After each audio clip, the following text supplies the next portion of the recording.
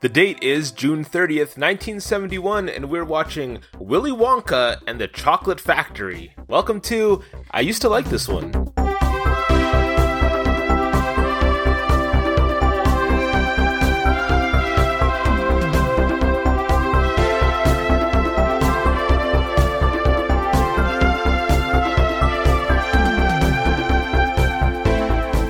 Hello and welcome to I Used to Like This One, the show where we take a look back at movies we remember fondly from our childhood and attempt to look past the nostalgia to see if they still hold up. My name is Sean Wells, and with me, as always, is the Oompa to my Loompa. Hello, I'm Colin Stewart. I tossed around various combinations of the kids, and most of them are just assholes, so I'm like, this one could be fun to just go Oompa to my Loompa, or you could even just be the Oompa Loompa to my Oompa Loompa. I mean, that works as well. Yeah. So this week, we are celebrating, holy shit, the 50th anniversary of this movie that happened last month, and we brought back a guest that's been on our show before, the host of one of mine and Colin's favorite short-form podcasts, Frankfully Honest. Please welcome back Mr. Frank Driscoll. Frank, welcome! Thank you, Sean. Thank you, Colin. I just want to let you know I am very, very pleased to come back on the show. I had so much fun last time we did it when we talked about Blade, and I was happy that you guys invited me back, and I felt a sense of goodness. I was like, wow, they tolerated me. So thank you both very much. I'm really glad to be here on this particular episode. Well, way to set that bar really low, that tolerance is good enough for you. Now, when I approached you about Blade, you had never seen that movie. When I called you up and said, hey, do you want to do this one with us? You said, oh, hell yes, that's one of my favorites of all time. What is it about Willy Wonka and the Chocolate Factory? Well, first I can tell you what happened was when you contacted me, Sean, you gave me all these lists of films, the ones you've already worked on, Independence Day, Point Break, and things like that. I was thinking, okay, I've seen Point Break, I could do it. But then right after you said, oh, by the way, we're also thinking of Willy Wonka and the Chocolate Factory. And the moment you put that, I was like, I'm going to have to go William H. Macy on all y'all. Said, that is mine. So I've been I first discovered the movie when I was very young, as most people do. And at the time, it was the only adaptation of Roald Dahl's book, which I wouldn't discover until after I saw the movie for the first time. Oh, and okay. we have it on video, and we'd watch it all the time. Then Tim Burton's version came out with Johnny Depp playing Willy Wonka, and I kind of enjoyed that version more as a kid because it related to the book so very well. But then as I got older, I kind of seemed to enjoy the aesthetic of the original version. Gene Wilder's performance I preferred over Johnny Depp's, and just the overall story and like the likeness of it. I just tend to, especially the adult innuendos.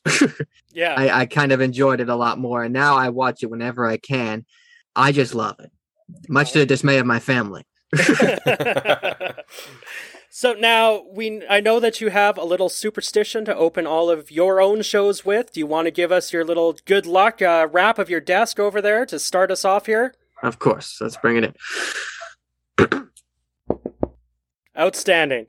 So this week, we are looking back at June 1971, when the movies in theaters were Carnal Knowledge, The Horror of Frankenstein, Shaft, Le Mans, and normally I only do 4, but I've got a bonus one here, The Sex Adventures of the Three Musketeers. And of course, our movie for today, Willy Wonka and the Chocolate Factory, which earned $4.5 million on a $3 million budget. I did take it to the inflation calculator. That's an earnings of about $29.9 million on a $19.9 million budget. So, not a huge earner, but definitely a cult classic.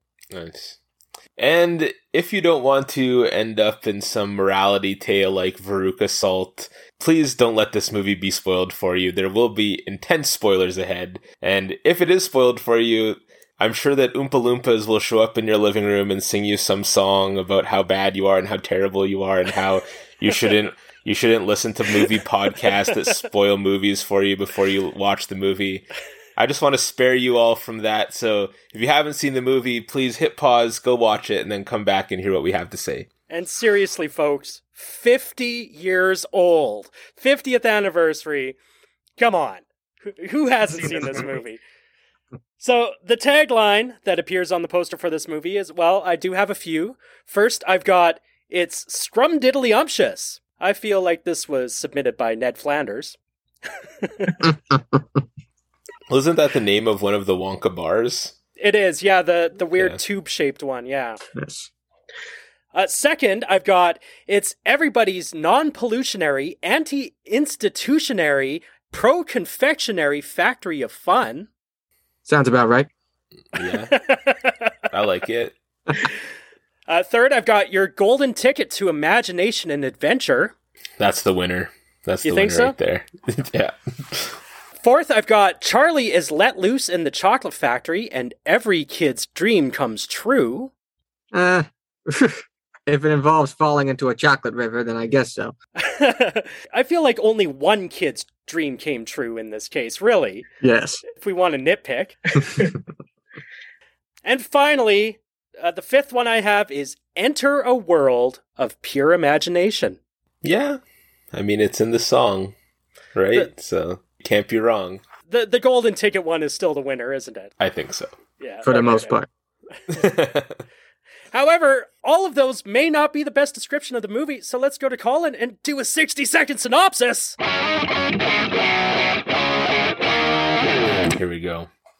When famed Candyman Willy Wonka announces a contest to win a visit to his world-famous chocolate factory, children from all around the globe risk cavities, tummy aches, and obesity eating their way through bars of chocolate in order to find one of 5 golden tickets. When young Charlie Bucket happens upon the 5th and final ticket, he rouses his bedridden Grandpa Joe and brings him along to Wonka's factory. During the tour, they meet Willy's dwarf army, the Oompa Loompas, and get high on bubbles. After each of the other guests fall victim to candy-related OH&S hazards created by their own moral failings and are forced to leave the tour, Wonka finds his champion in Charlie and offers him the whole kit and caboodle once he retires. Will Charlie take all the candy in the world from a strange man he just met? Let's find out on another episode of I Used to Like This One. Right on. Yeah, so Frank touched on this a little bit in the beginning. The remake that came out in 2005, I have to agree with his original sentiments where I think that, especially if you compare it to the book, it is definitely a more faithful adaptation. But man, I like Gene Wilder so much more as Willy Wonka than Johnny Depp. This is Willy Wonka. I actually just finished reading, like literally tonight, I finished reading Charlie and the Great Glass Elevator to my children because we had done them back to back. And it's just kind of funny how reading the books, how I kind of channel Gene Wilder when I'm reading it to them instead of the Johnny Depp. You know, I like to do voices when I'm doing books. It makes it a more lively experience. Story time should be special. Yes. But with this movie, though, just like Frank, it's one that it's been a staple of my life for as long as I can remember. It's part of my childhood. It's, you know, I can remember this movie as far back as I've been. So, what about you, Colin? What's your experience with Willy Wonka and the Chocolate Factory? Well, guys, I'd hate to break your heart, but I have to admit that I don't think I've ever watched this movie the entire way through. Okay.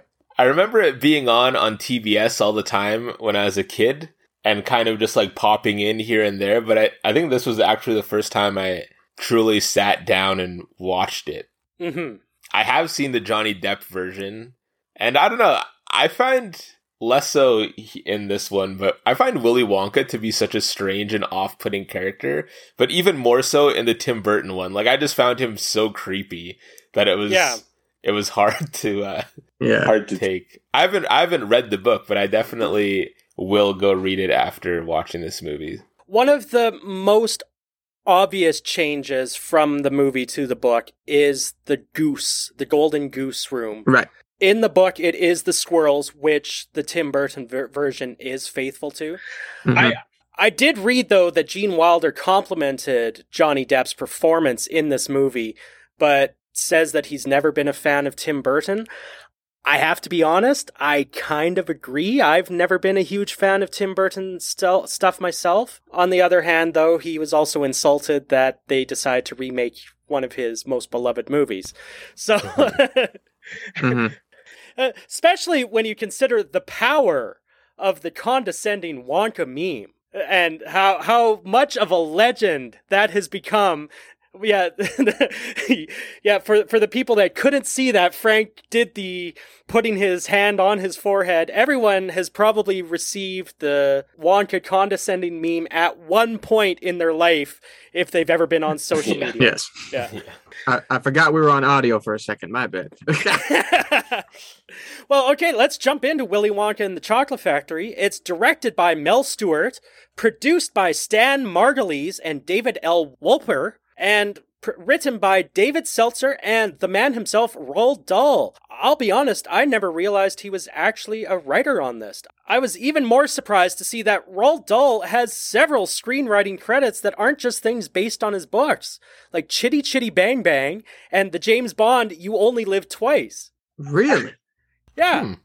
Yeah, it took me a while after I knew that he was involved with the film, because I always knew that he didn't end up liking the final product. No, he hated it. Yeah, like he didn't like Gene Wilder as Willy Wonka. He had a different actor in mind, and he kind of had Willy Wonka, as a much more darker character in his imagination.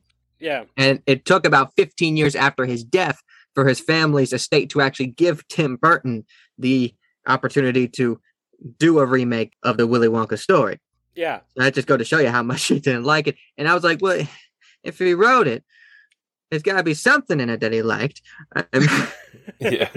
Well, it was the amount of rewrites that David Seltzer did that I guess kind of pushed him over the edge. And that's why they never made Charlie and the Great Glass Elevator, is because he was so furious at the outcome. Like they were going to make his sequel, but he's like, no, that was garbage. We're not making that movie. You guys can't have those rights. So I don't think we'll ever see a Charlie and the Great Glass Elevator. Yeah. I do remember reading that book, Charlie and the Great Glass Elevator, when I was a kid.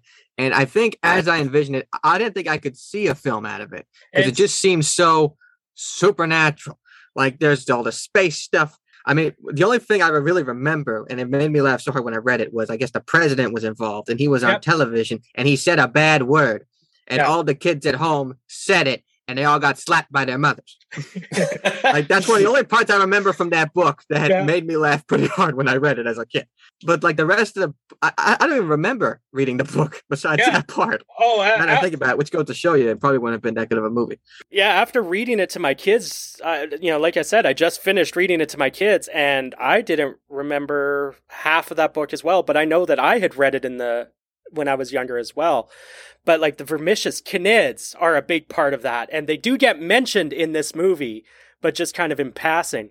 What is like the base plot of Charlie and the Glass Elevator? Well, they go to get the parents from the house, or the grandparents from the house, and load the bed into the elevator, and then they take off again, and Willy Wonka says they need to get higher and higher to be able to punch back through the roof of the factory, and in a moment of distraction from the grandparents, he misses his opportunity to push the button to get them to go back down, and they end up in outer space. Oh.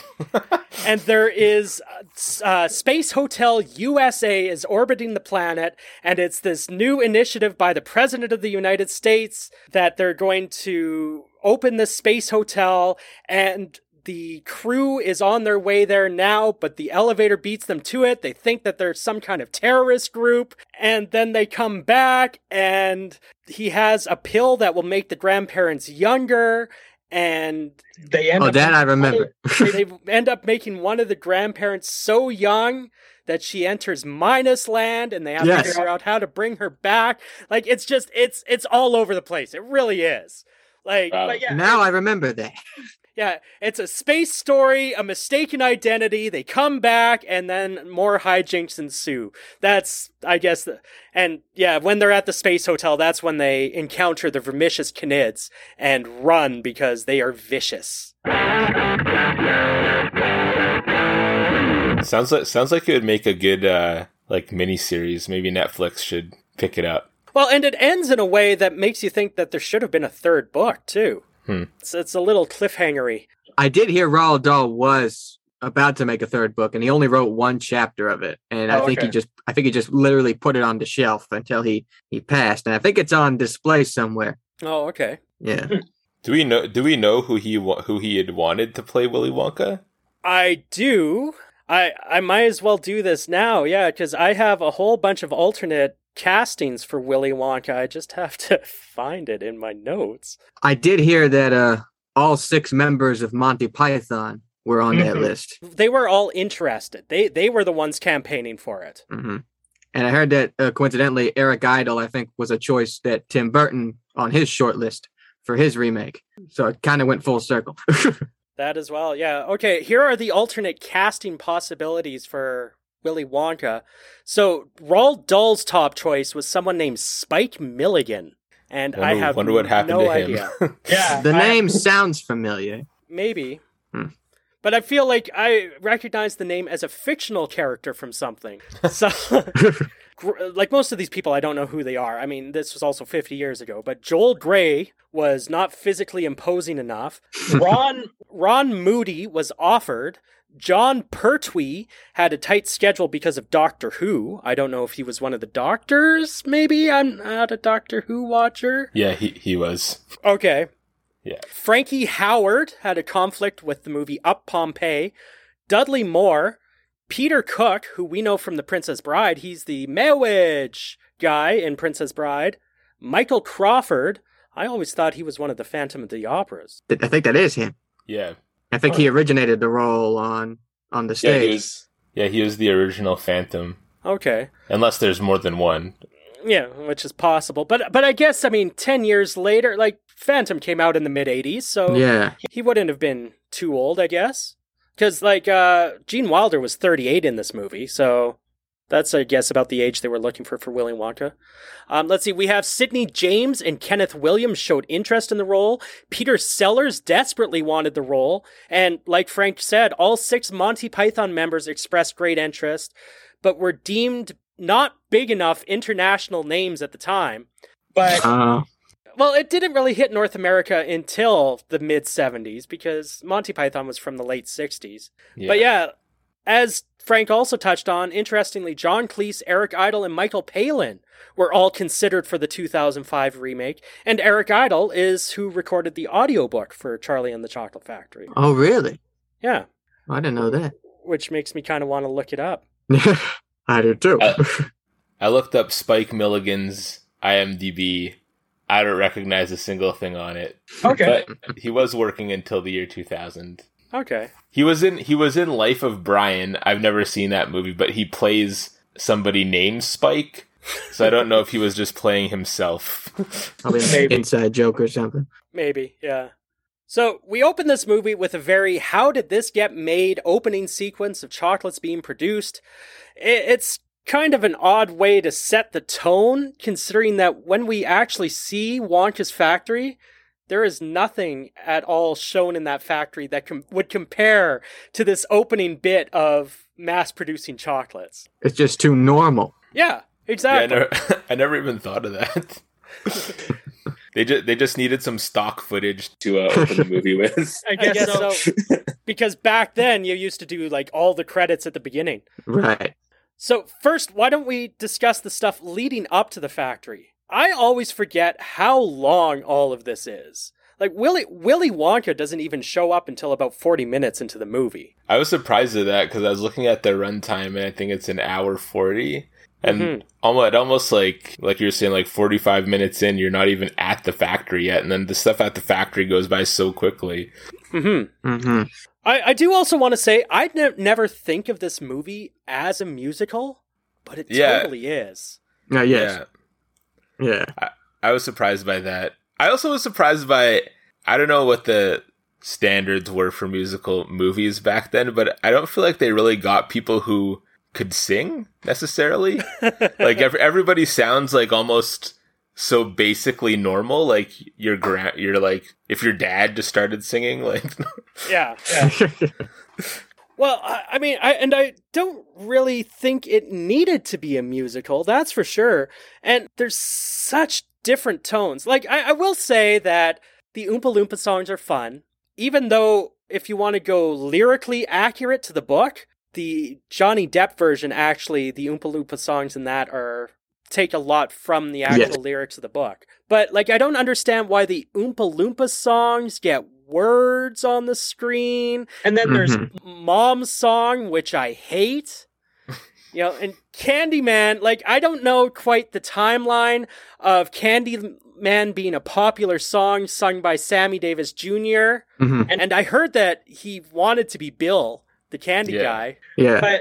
But yeah, I don't know whether it was after this movie that he started singing this song or whether the song already existed leading up to this movie. And they thought, well, that's perfect. It was after. Okay. Yeah. I guess Sammy Davis's people wanted him to record it because I guess they wanted him to kind of appeal to a younger audience. And Sammy Davis didn't like the song at first. He thought it was too sweet and too corny. But it became his only number one hit. Mr. Bojangles wasn't even number one? Surprisingly, no. Huh. As good of a song that is, no. Huh. Yeah, I love Pure Imagination as well. And like the Golden Ticket song is fun, but I think part of that is just the performance of that song with Grandpa dancing around. Yeah. Oh, and I hate Veruca's song. Her I'm a spoiled brat song. I want it now. Exactly. I just don't feel like it needed to be a musical. Like, when you look at the remake, the only thing that's musical in that is the Oompa Loompa songs and the Willy Wonka. Right. With the Candyman song, I had to laugh watching that one because, like, Bill, the candy guy, just has such a poor business model as he's throwing candy out to all the kids. And, like, poor Charlie is standing looking through the window. It's like, maybe you should hide in the back, Charlie. You might get some free food out of this. You need food. You're starving. Yeah, that wasn't pointed out until I saw a video from the Nostalgia Critic. Because I guess they made a Tom and Jerry cartoon that intertwines with the movie Willy Wonka and the Chocolate Factory, and it was universally panned. Oh, okay. And that's when he points out Charlie is looking inside the candy window, noticing they're giving out candy for free, yet he can't go in for some reason. And I saw that, I was like, it's ruined. Now, have you ever noticed that there's that one part where Bill opens up the counter to let all the kids behind the counter, and he actually clocks one of the kids in the face with it? Yes. Yes. I missed that. Oh, yeah, he gets her right in the chin. And maybe Bill hates kids, or maybe he just hates poor kids, and this kid is borderline and almost poor. That's why he takes this one out. But, I mean, the kid just went with it. Good for that kid. But Took one for the team. Yeah. The other thing about all this opening stuff, though, is the school stuff. Just all seems so unnecessary. But is the teacher's name Mr. Turpentine? Like, what a great name for a science teacher if it is. Is that what it said in the end? I didn't write down what it said in the end, but in my notes I wrote down Turpentine because that's what I heard. Oh, it's Turkentine. Oh, like Turkish. Okay. I don't even remember them saying his name. Just the once, I think, when they're asking questions. But like, all that school stuff is just so, I don't know, unnecessary. I mean, one of my favorite scenes is when they're in class and Turkentine is teaching them fractions and like percentages or whatever. Yeah. And he's asked Charlie how much chocolate he had, and he's like 2, and he's like 2. He's like 2. I can't do 2.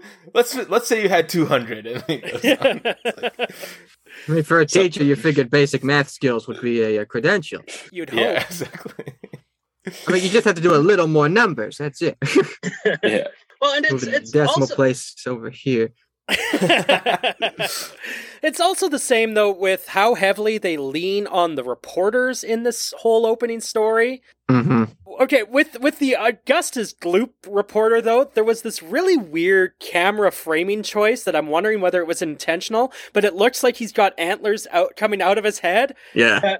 And I was just wondering whether that was intentional. But it also, I was wondering how much of this restaurant scene was just a big German stereotype for people that didn't know Germany, like in the 70s. But I'm a little fascinated by television news in the early 70s with all the extra desks in the background. And yeah, it was pretty wild because they'd have people on the phone trying to find something to bring up, and then occasionally some guy would have something with huge breaking news, run over to the anchor while he's doing a report and hand it to him, and he'd have to stop whatever the hell he was doing and read it. Yeah. That's how it was. I learned a lot of that in college. So yeah, it was pretty like, it was before computer technology. Everything was like hands-on. Yeah. When you just got like random tips. Well, and I'm assuming that Slugworth, like the quote-unquote Slugworth, I'm assuming his scar was so big and hideous to make him memorable in the background of all these scenes, right? Yeah, like, I mean, I think it just serves to make him look so menacing and evil.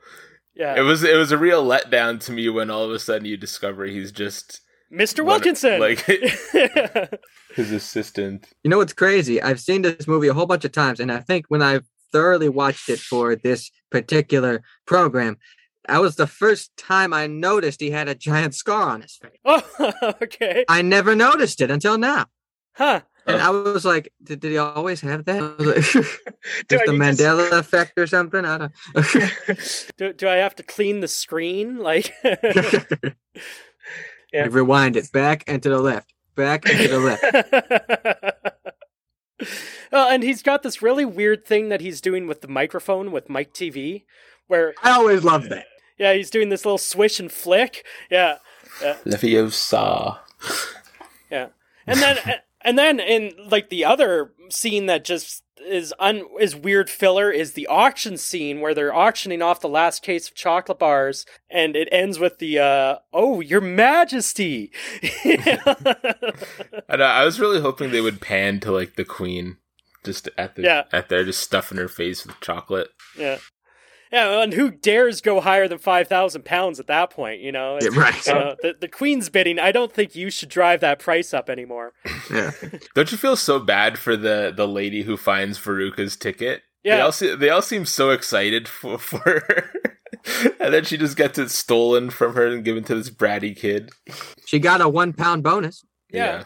Great. So there is It was a lot of money back then. It would have been, true. Yeah. But, okay, the most batshit crazy, though, of all these opening filler scenes is the one where the woman whose husband is being held hostage, and the kidnappers demand her case of chocolate bars. Like, the tone is so weird. Like, first of all, it feels like a movie within a movie. Like, it feels like all of a sudden it should be a movie someone's watching. But then, you know, it ends with the, how long do I have to think it over? I felt like it was it was almost a commercial. Like it seemed like a fast food, some sort. I feel like fast food companies have taken that tactic in their commercials. Yeah, it felt like UHF is what it felt like. Yeah, where it just all of a sudden you're watching a commercial for Gandhi 2 or whatever, you know. But then, of course, there is also the quote-unquote high-tech computer scene. I love seeing how little people knew about computers 50 years ago. That's my favorite interlude. Yeah. In between all of that. Because I just love how he's so proud of it and the computer is so smart that it won't tell him. Yeah. Because it's unethical. It would be cheating. Yeah, and he's just punching the 3 buttons back and forth. Now I'm telling it to do this. Right? And then he gets so mad. It's like, I'll tell you exactly what you could do with a lifetime supply of chocolate. I always loved that one. But that computer, boy, I tell you, it's a Siemens System 4004, and I think that means it's time for Sponsorship Corner!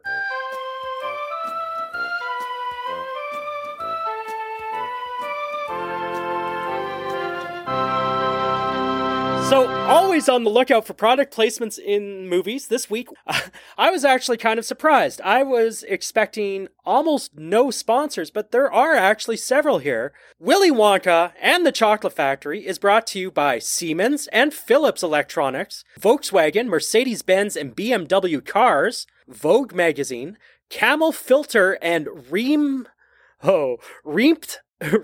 Sma Ernte 23 cigarettes. Martini and Rossi brand vermouth, Pan America and Lufthansa Airlines, the Daily Chronicle, Cadbury, and Coca-Cola. Plus, special shout out to the fictional companies of Slugworths, Fickelgruber, Salt's Peanuts, Beauregard's Used Autos, and of course, Wonka. And this has been Sponsorship Corner.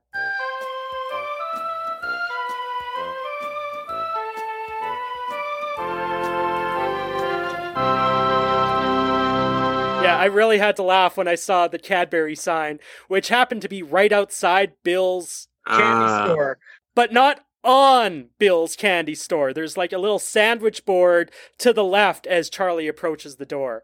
And I'm like, Cadbury, nice job. To add to all the sponsorship talk, I was reading that the movie was heavily financed by the Quaker Oat Company. Yes. Because they were going to develop Wonka chocolate.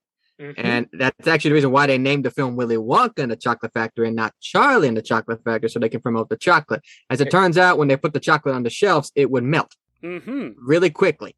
I did read that fact as well, and then they ended up selling the Wonka name. They sold to Sunline Incorporated, who then started selling candy under the Wonka name, like Everlasting Gobstoppers. And Nerds, I believe Nerds are? Yeah, Nerds. I was going to say. Yeah. And are those little fizz candies, the ones that come in the bubble packs, are those Wonka too? They might be. I don't know. They do have several candies, though. I think Gobstoppers. Yeah, Gobstoppers.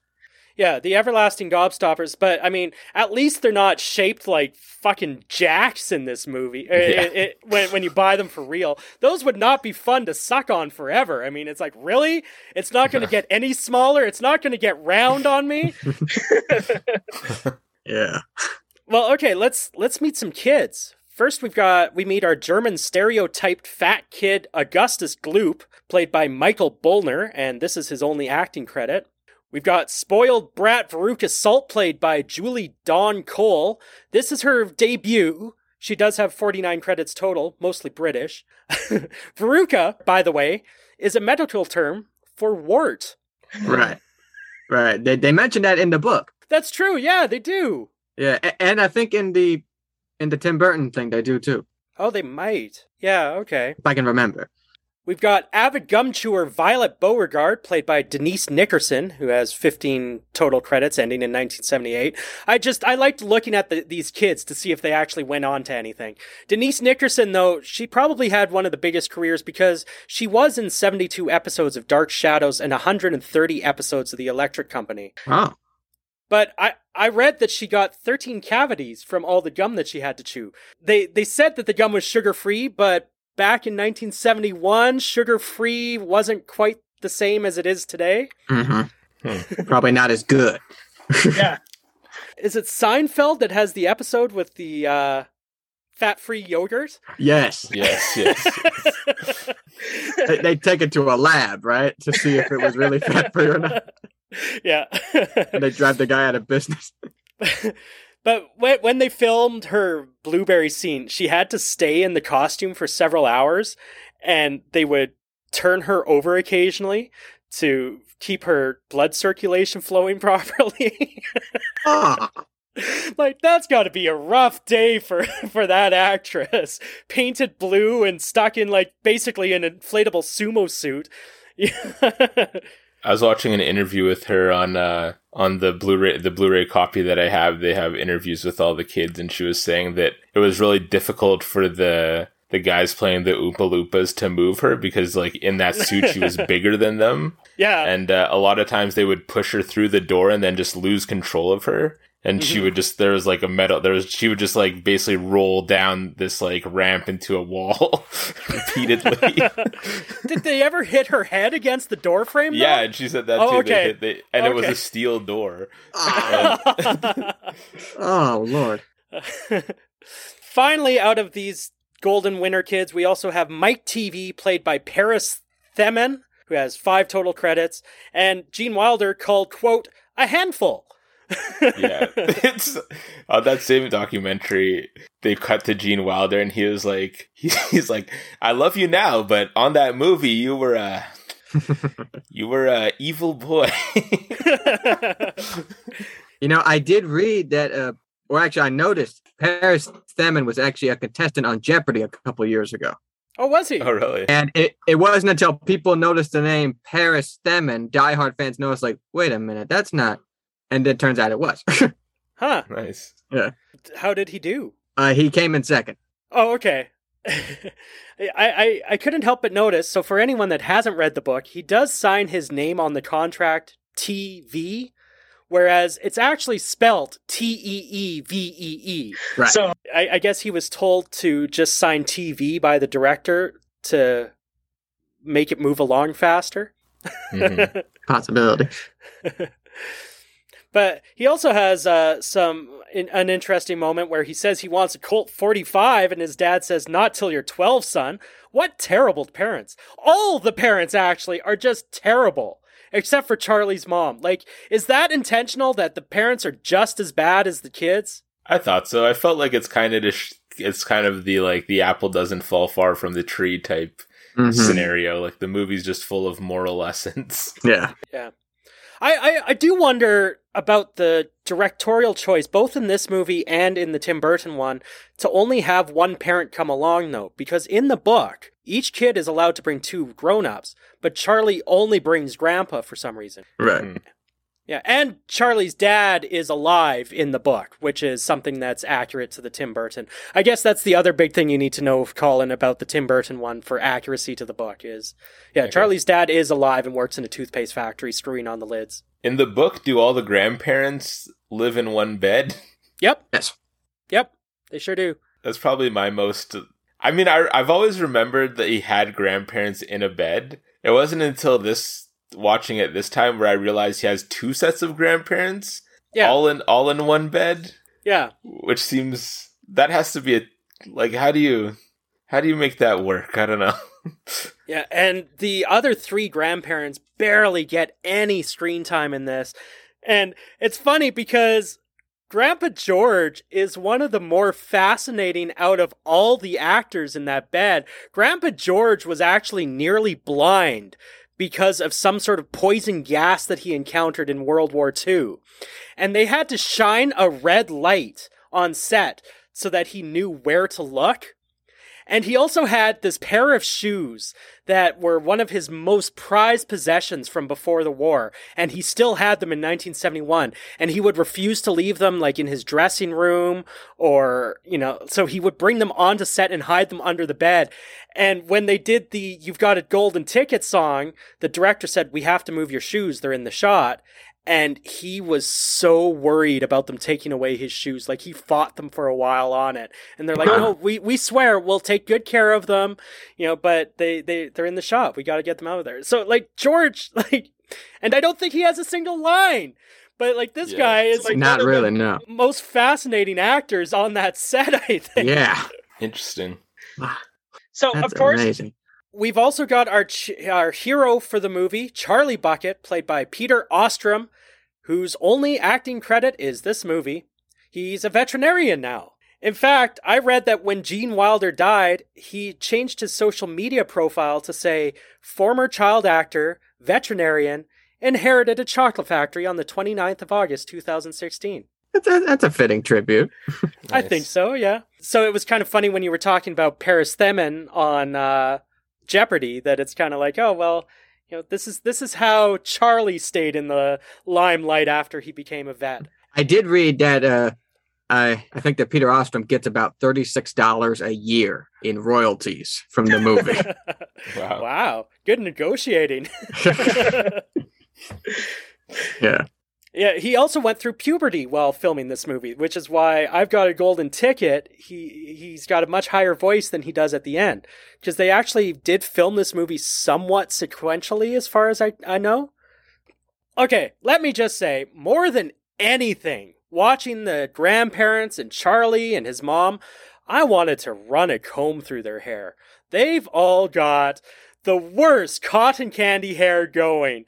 And I guess it matches Willy Wonka towards the end, but mom's hair is the worst. In that scene where she's stewing the clothes in the giant pot before she sings her song, is that a wig?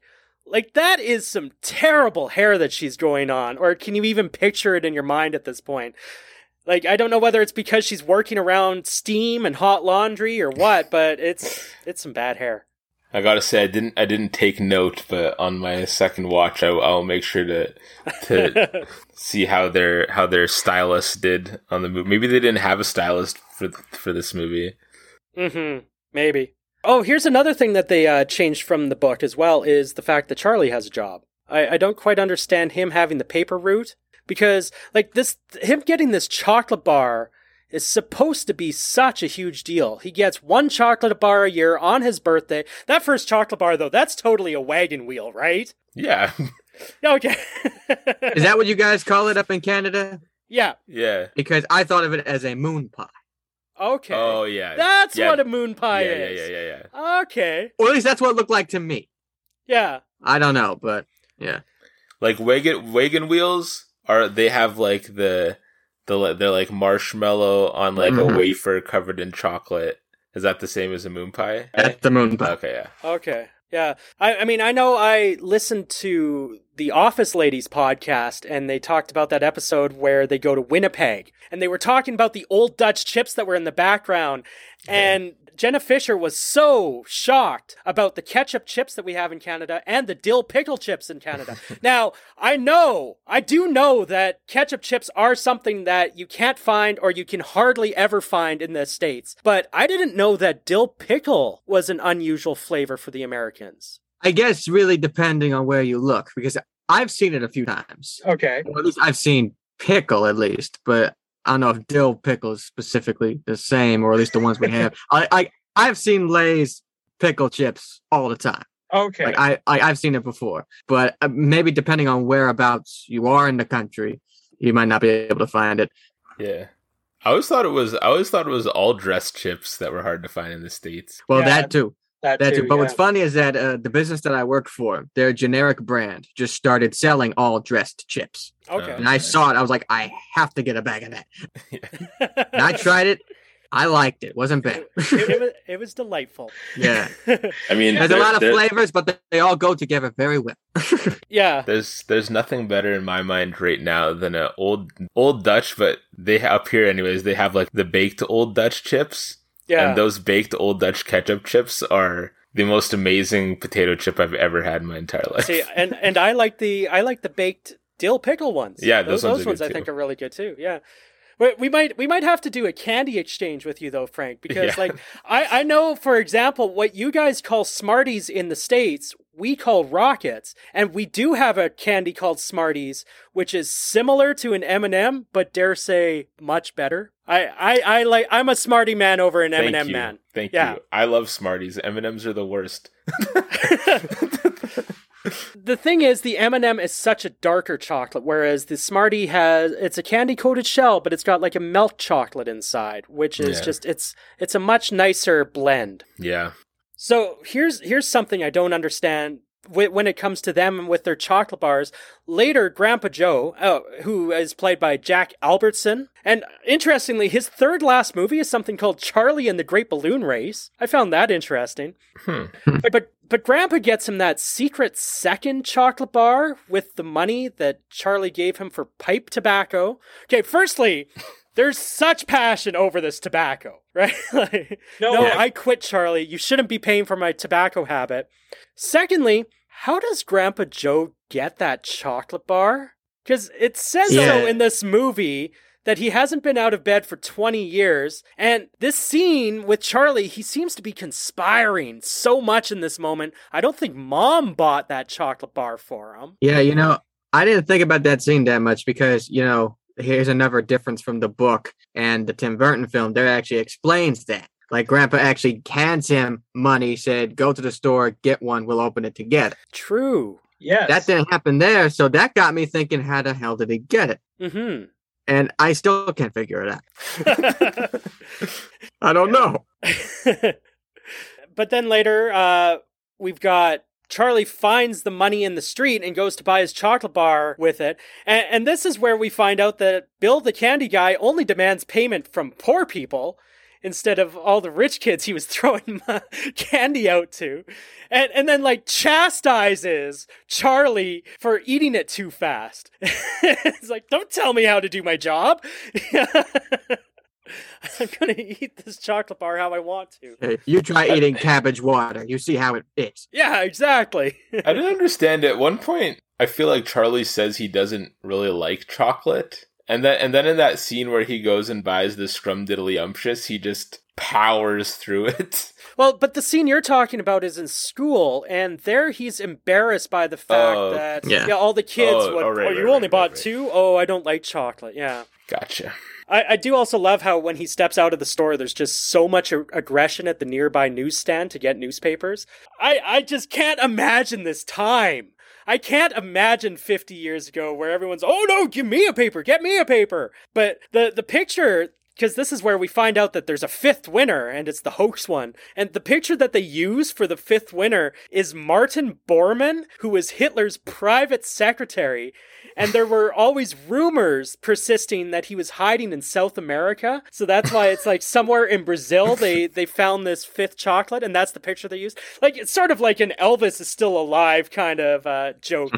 But then a year later, they did find his remains in Berlin. So he was declared dead after this movie came out. But yeah, I thought that is such a random inside joke to put into a movie. Yeah. Oh, yeah. But yeah, when we find out that this fifth ticket was a forgery, our boy Charlie has actually bought the winning chocolate bar. And when he unwraps it, does he just throw that chocolate away? Because he looks at the ticket and he's holding it with both hands. You aren't wealthy enough to just throw food away, Charlie. I mean, maybe like he said earlier, I bet the gold makes the chocolate taste terrible, but still, like, dude, did you just drop that? At least put it in your pocket. Save it for later. You're still hungry. It's actually kind of a weird, the Wonka contest almost ends up being kind of like it makes the company a lot of money, but it wastes so much product. Yeah. Because like Veruca's family bought, I don't know, 1,000 boxes probably for one ticket. It didn't look like anybody was eating that chocolate. Nope. Yeah. And it seems like people are just like buying chocolate by the box full, just looking for tickets without actually consuming any of it.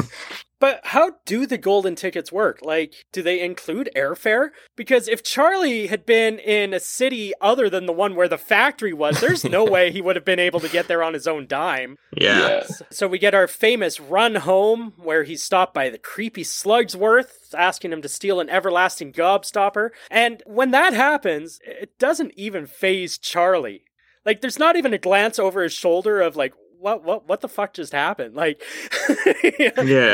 he stops for Slugworth. Slugworth does his little evil speech, and then he just keeps running home. Like that scene where he gets surrounded by the mob. Who is telling him to hold on to the ticket and run away? The newspaper guy. Yeah, because it's his boss. Yeah. Oh, okay. I didn't put that together. Yeah, I do love the Family Guy send up of this with the Pawtucket Brewery golden ticket contest. Right. Run home, Peter, and don't stop until you get there. And that became such a running gag that they still use it to this day. Yeah. Where he trips and he's holding his knee all that time. Yes. So, yeah, he gets the ticket home, we get our little musical numbers, and it's revealed that the prize is for tomorrow, October 1st. I'm not sure why they changed this from the book, because it's February 1st in the book. Do you think that's just because they were on too much of a budget to simulate winter, like they do in the Tim Burton one? Because Tim Burton one does take place in the snow. Right. That's a possibility. Yeah. Makes sense.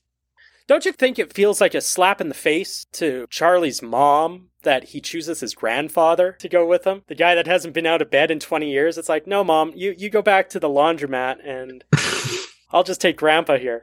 Yeah. I mean, if I was Charlie, I would have just taken my mom because I wouldn't have wanted to have to pick from my 4 grandparents who are all just laid up. That too! Yeah! I mean, maybe because he's the only one that actually got out of bed. But yeah, he only ever talks to Grandpa Joe. The other grandpa just seems so dull. True. Yeah. I mean, like, Grandpa George would have been a poor choice to go. He was almost blind. So maybe winning the golden ticket would have restored his sight. Maybe. There might have been something in the inventing room. Well, let's go to the chocolate factory. Let's meet Willy Wonka, played by Gene Wilder, who, it's funny, I read that when he was offered the part, that one of his stipulations was that he would be able to do this somersault when we meet Willy Wonka. And that he actually worked with 2 stuntmen for 2 weeks to get it right. That's your caveat? Like, yeah, I was pretty surprised when I found out that he wanted to do that. Yeah. And I think it really showed a real commitment to the enigma of Willy Wonka. So I think he probably knew what he was dealt with, and he wanted to find a way to figure it out. Just go to show you how smart of a guy he was in terms of movies he did. Yeah. So, yeah.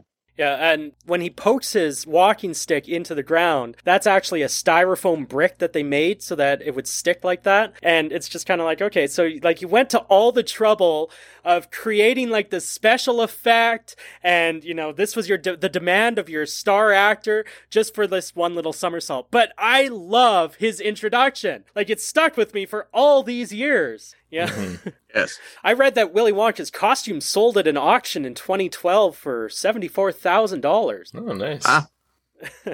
So, Willy Wonka and the Chocolate Factory is a horror movie, right? Because this is where it starts to get super creepy, disguised by whimsy, you know? Because, like, there's the one moment earlier where Charlie is looking through the gates and that guy comes up with the cart that has all these knives dangling from it. Who is that guy? Yeah, I Is he a guy in the book? No, he's not. Because that's all done by the narrator, is the one that describes what's going, or the backstory, so you don't need a character like that. But yeah, it's just, who is that guy? But like, I just realized watching it that with just a few minor tweaks, this could be a full-fledged horror movie. Oh yeah, I guarantee you there's like a YouTube recut somewhere. Yeah. And you know, I have been watching a bit of theories, and they point out, have you noticed that the boat only has enough room for 9 people? Yeah. And not 11 people? Yeah, and the Wonka wash machine has room for 4 and not 11? Yeah. Yeah. And I was watching that, I was like, oh dear God. Yeah, I have seen that. And that's one of those things that makes me think about that. Like, there's this one shot when he's in the inventing room and he turns on the gum machine where they show him just staring through all these things that are moving up and down on the machine. And it's like, it gave me real Shining vibes. Like, Yeah. Yeah. Well, I mean, like, what's with the tunnel? I did not understand the tunnel at all. With the chicken, they literally show a chicken get its head chopped off. Yeah, yeah, straight up horror movie. And then there's also like just all his reactions of, oh no, stop, or oh come back, don't touch that. Oh, and how he's so apathetic when he says it all. Mm-hmm. Like, it makes me wonder, does he push Augustus into the chocolate river? Yeah, I always kind of thought he did, but then when you look closely, no, just right when he gets behind him, that's when he falls in. Okay. Yeah.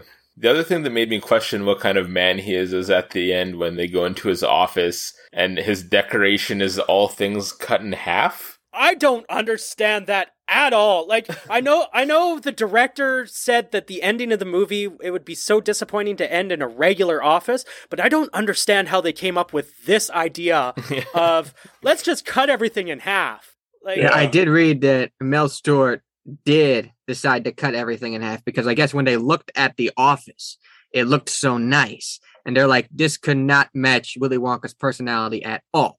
Yeah. So I guess the only thing that came to mind was, let's cut all the furniture in half. Mm-hmm. And sure enough, that's what happened. You know, I always thought it meant something, like it was like some kind of heartbreak or separation or something. But no, everything's just cut in half. Yeah. For no reason. So, as he's meeting all the kids, there is a moment where he compliments Veruca's mink coat and does this little stroke of it with his hand. And I gotta say, his hand placement made me a little uncomfortable. It was a little high up for my tastes. But when he gets them in the chocolate room, boy, does he look so content and joyful when he's singing that Pure Imagination song. And, I can give some of the songs a hard time for like, why is Mom's song here? Why is Veruca's song here and you didn't give any of the other kids a song? But when he sings Pure Imagination, there's just so much joy in this song and this whole scene. Even though the room probably stunk, because from what I heard, they used real chocolate and milk in the chocolate river to get the color just right. And first it came out like blood red. So it's like, well, there's your horror movie right there. But yeah, by the end of filming these scenes, apparently it stunk pretty bad.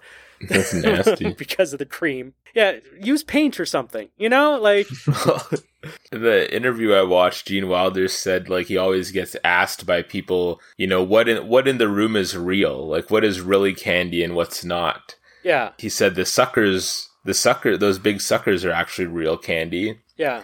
But people always ask him about the teacup, where he drinks the tea and then he eats it. And the teacup is not real. It's not candy, it's wax. Mm-hmm. And he was like, that to me is I was like, man, I watched it again and I was like, you are like a great actor. To be able to eat wax for one, but then just even bite like it's actually cracker or something like that and not want to puke.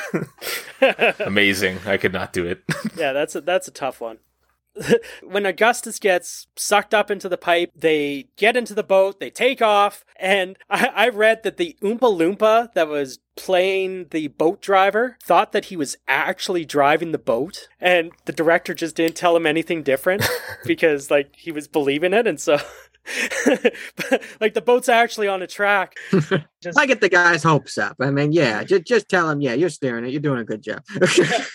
Well, see, I read that they filmed in Germany and they couldn't find enough little people in Germany to fill out the Oompa Loompas that they needed. So they had to go to nearby countries. And so a lot of the Oompa Loompas, they all didn't speak the same language, but I heard that they were also huge partiers. They would go and tear it up every night. But the fact that they don't speak English, that's why when you watch some of them lip syncing during the Oompa Loompa songs, it looks like some of them don't actually know the words. They're just they're just doing the old watermelon thing. So. That thing with the boat reminds me of the Booze Cruise episode of The Office where Dwight's annoying the captain and he sends him out to captain the ship and make sure they don't run into any icebergs. Yeah. Do you want us to run astern? So good. So in the inventing room, there were a couple of little puns that I've never really noticed before. I'm embarrassed to say that I noticed them for the first time on this viewing, but when he sticks the soccer shoes in the one vat because he says it needs a kick. And I'm like, how have I never heard this pun before? Oh my God. Or the one where he puts the coat in the vat because it's too cold. I've just never picked up on the things happening in this inventing room. And another thing that I noticed for the first time ever is there's the part where Mike TV decides to touch something and he gets blown backwards.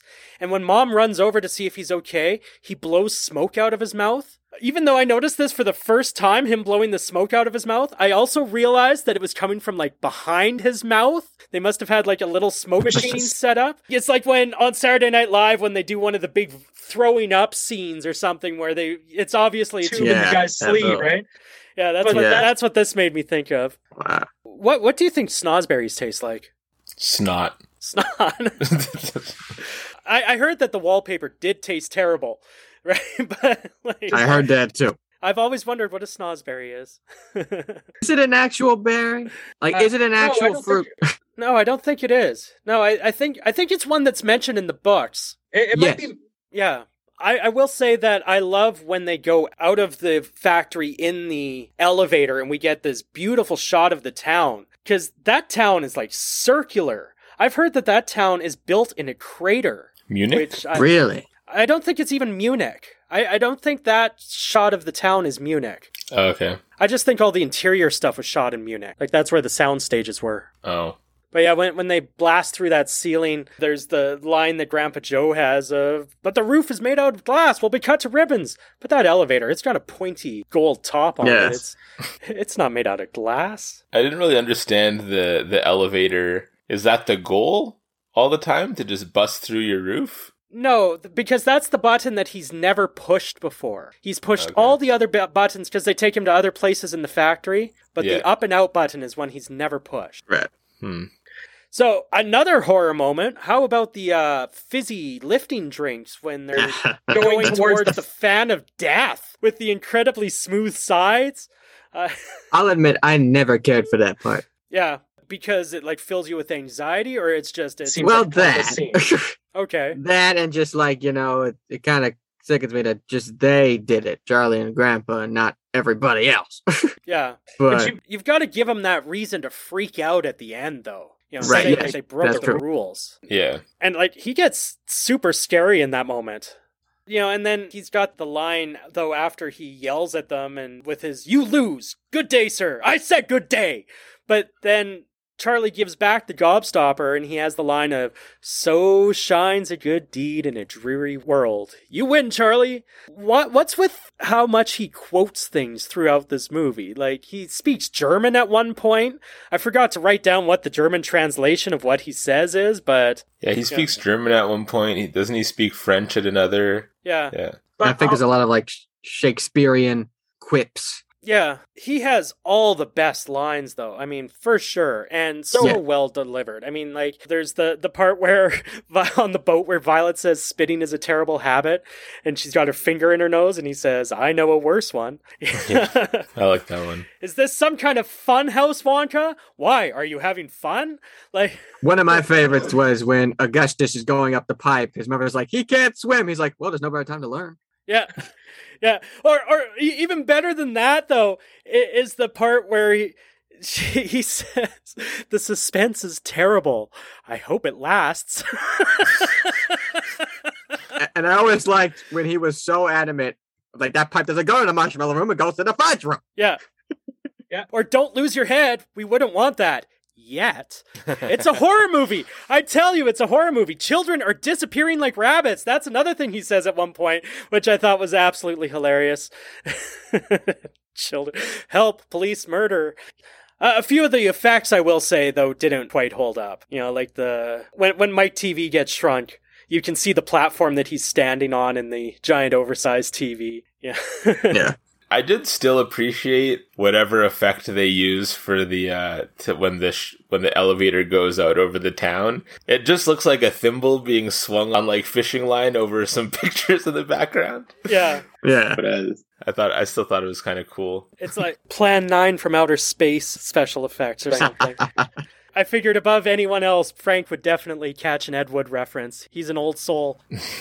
Actually, I actually have not seen that movie. I know of it. Okay. And I know that it's one of the worst movies of all time. Yes. In terms of like production and things like that. But it's on my watch list. Yeah, from what I've heard, The Room, and I haven't seen that one, but I've heard that is kind of the new Plan 9 from outer space. Mm-hmm. Yeah. Okay, well, this movie, it does end with the moment of Willy Wonka saying, and again, I mean, this could go back to the horror movie, an adult would want to do things their way, not mine. I can't go on forever. I don't even want to try. He was 38. Like, I'm wondering if there's a dark backstory here with Wonka, like he's got terminal cancer or something like that, and it's like, oh, I'm 38. Now's the time that I have to be looking at my mortality. But then he ends with, what happened to the man that got everything he wanted, Charlie? No, what is it? Frank, you must know it. Don't forget what happened to the man who suddenly got everything he ever wanted. He lived happily ever after. There we go. And that is Willy Wonka in the Chocolate Factory. Now, Colin, Frank, on IMDb, it has scored 7.8 out of 10, and it has a Metascore of 67. On Rotten Tomatoes, it has 90% on the tomato meter, and an audience rating of 87%. But Colin, those are just numbers. Like a Veruca Salt falling down a trash compactor? No, I don't like that one. Like a great glass elevator bursting through the ceiling of a chocolate factory. Hit us with some reviews. All right. This first review, I have a couple from Google here. The first review comes from Araya Barnes, 5 out of 5 stars, says, "This movie cheers me up anytime I'm sad. Yes, it does stray a little from the book, but it strays in the best way. Whereas the 2006 version is a little bit cheesy and creepy, this 1971 version has a magic to it. There is something dreamy, beautiful, and wonderful about it. The actors, actresses, quotes, songs, maybe it sounds like I am rambling, but it's just that good. It's my favorite movie, Heart." Okay. Elias Griswold says, 5 out of 5 stars, all caps, 5 exclamation points. It's so good. It teaches you the importance to not be greedy and has a very important lesson. I also just like old movies like The Good, the Bad, and the Ugly, the old-fashioned Star Wars, and this. I definitely recommend it for family movie night or just watching a movie in general. But one thing I think about now is, are all those children just dead? Like, what happened to them? Well, that's all. Definitely recommend this movie. One person found this helpful. Well, at least that person recognized that they never do show what happens to the kids, whereas the remake does show that, okay. Yes. Yeah, he got taffy pulled and she got juiced and everything, yeah. Yeah. The next one is Leon Trotsky says, "This movie is amazing, but all caps, not for kids. It's extremely dark and twisted, and would leave anyone disturbed for life, let alone a child. It has little to do with the book, which makes it even better as it's pretty original. The original book was pretty dark as well, but nothing like this. Very good movie, but the G rating is deceiving. If it was made these days in terms of psychological grimness, it may almost receive an R rating. This film is known for its popular theory that Willy Wonka ate the children that failed the tour of the factory. And the movie does nothing to show that this is untrue." Doesn't he specifically say that he would make the fudge taste terrible? Oh, he did say that in the Tim Burton one. I remember. Okay. Johnny Depp was like, "Can you imagine Augustus flavored chocolate coated gloop? No one will buy it." All right. The next one is from Mike Calicott. He says, "Pretty good movie. Jack Albertson played a pretty whack role of Grandpa Joe. Guy managed to prank his whole family by laying in bed for years upon years, not bringing in any income and forcing young children to work to account for his needs. Pure socialism. Otherwise, pretty good movie. A lot of chocolate, 4 out of 5. Some whack scenes with little people. I think like 10 kids disappeared. 5 out of 5. Might end up watching it again sometime soon. This time with the lights on. 8 out of 10. I'm kind of surprised of the high reviews, despite all the dark stuff they're mentioning. Yeah, that's true. You have 2 more. Rylan Grimm gave it 5 out of 5 stars, says, "It is an excellent movie. I adore everything about. Why? Well, the casting is perfect. Gene Wilder was the perfect pick for the part. Thank goodness Johnny Depp as Willy Wonka with all the daddy issues was not in this one. Unlike the unbearable Charlie and the Chocolate Factory. The songs were good and nothing was too over the top except the boat scene. But despite this evidence towards this one being better, some people actually think Charlie and the Chocolate Factory is the best. They must like lying to themselves." Okay. Elliot Eck, 1 out of 5 stars, says, "I think Willy Wonka is a monster, only caring about himself and not the fatal murders of the other kids. Why does he put these kids in mortal danger? For entertainment and food? That's right. You know in the book when he said that joke about the one kid getting chopped up into fudge? What if I told you he was being serious? The reason Augustus is so skinny at the end of the book is because they chopped giant layers of fat off him and sold them to the public in the form of candy bars. He also was seen in the Great Glass Elevator eating Charlie's earwax. And if you want even more disgusting stuff, look no further than Mike TV. It is confirmed in the books that he is a mob boss and has murdered 7,000 people, and there's Easter eggs to this in the movie. Also, Charlie has a gun. 1 star. Okay. Why does Charlie have a gun? What? I don't know. Like, Mike has a gun, a cap gun. He's not old enough for the Colt 45, we found out. Does Charlie have a gun in the book? No. Oh. He doesn't have much of anything. Just wait, I found one more review that I don't know what's going on here, but it's from a guy named Hunter Young, and he says, "This is the best anime ever. I usually don't watch much anime. The most I watch is Shrek, Bohemian Rhapsody, Family Feud, Jeopardy, Creed, Rocky IV, Wheel of Fortune, and Narc." This anime nailed it in many spots in the movie thanks to live-action anime characters Gene Wilder, Jack Albertson, and Peter Ostrom. In conclusion, best anime, 10 out of 10, must watch, very amazing. What is going on? I think my brain just exploded. Well, 17 people found it helpful, so I don't know.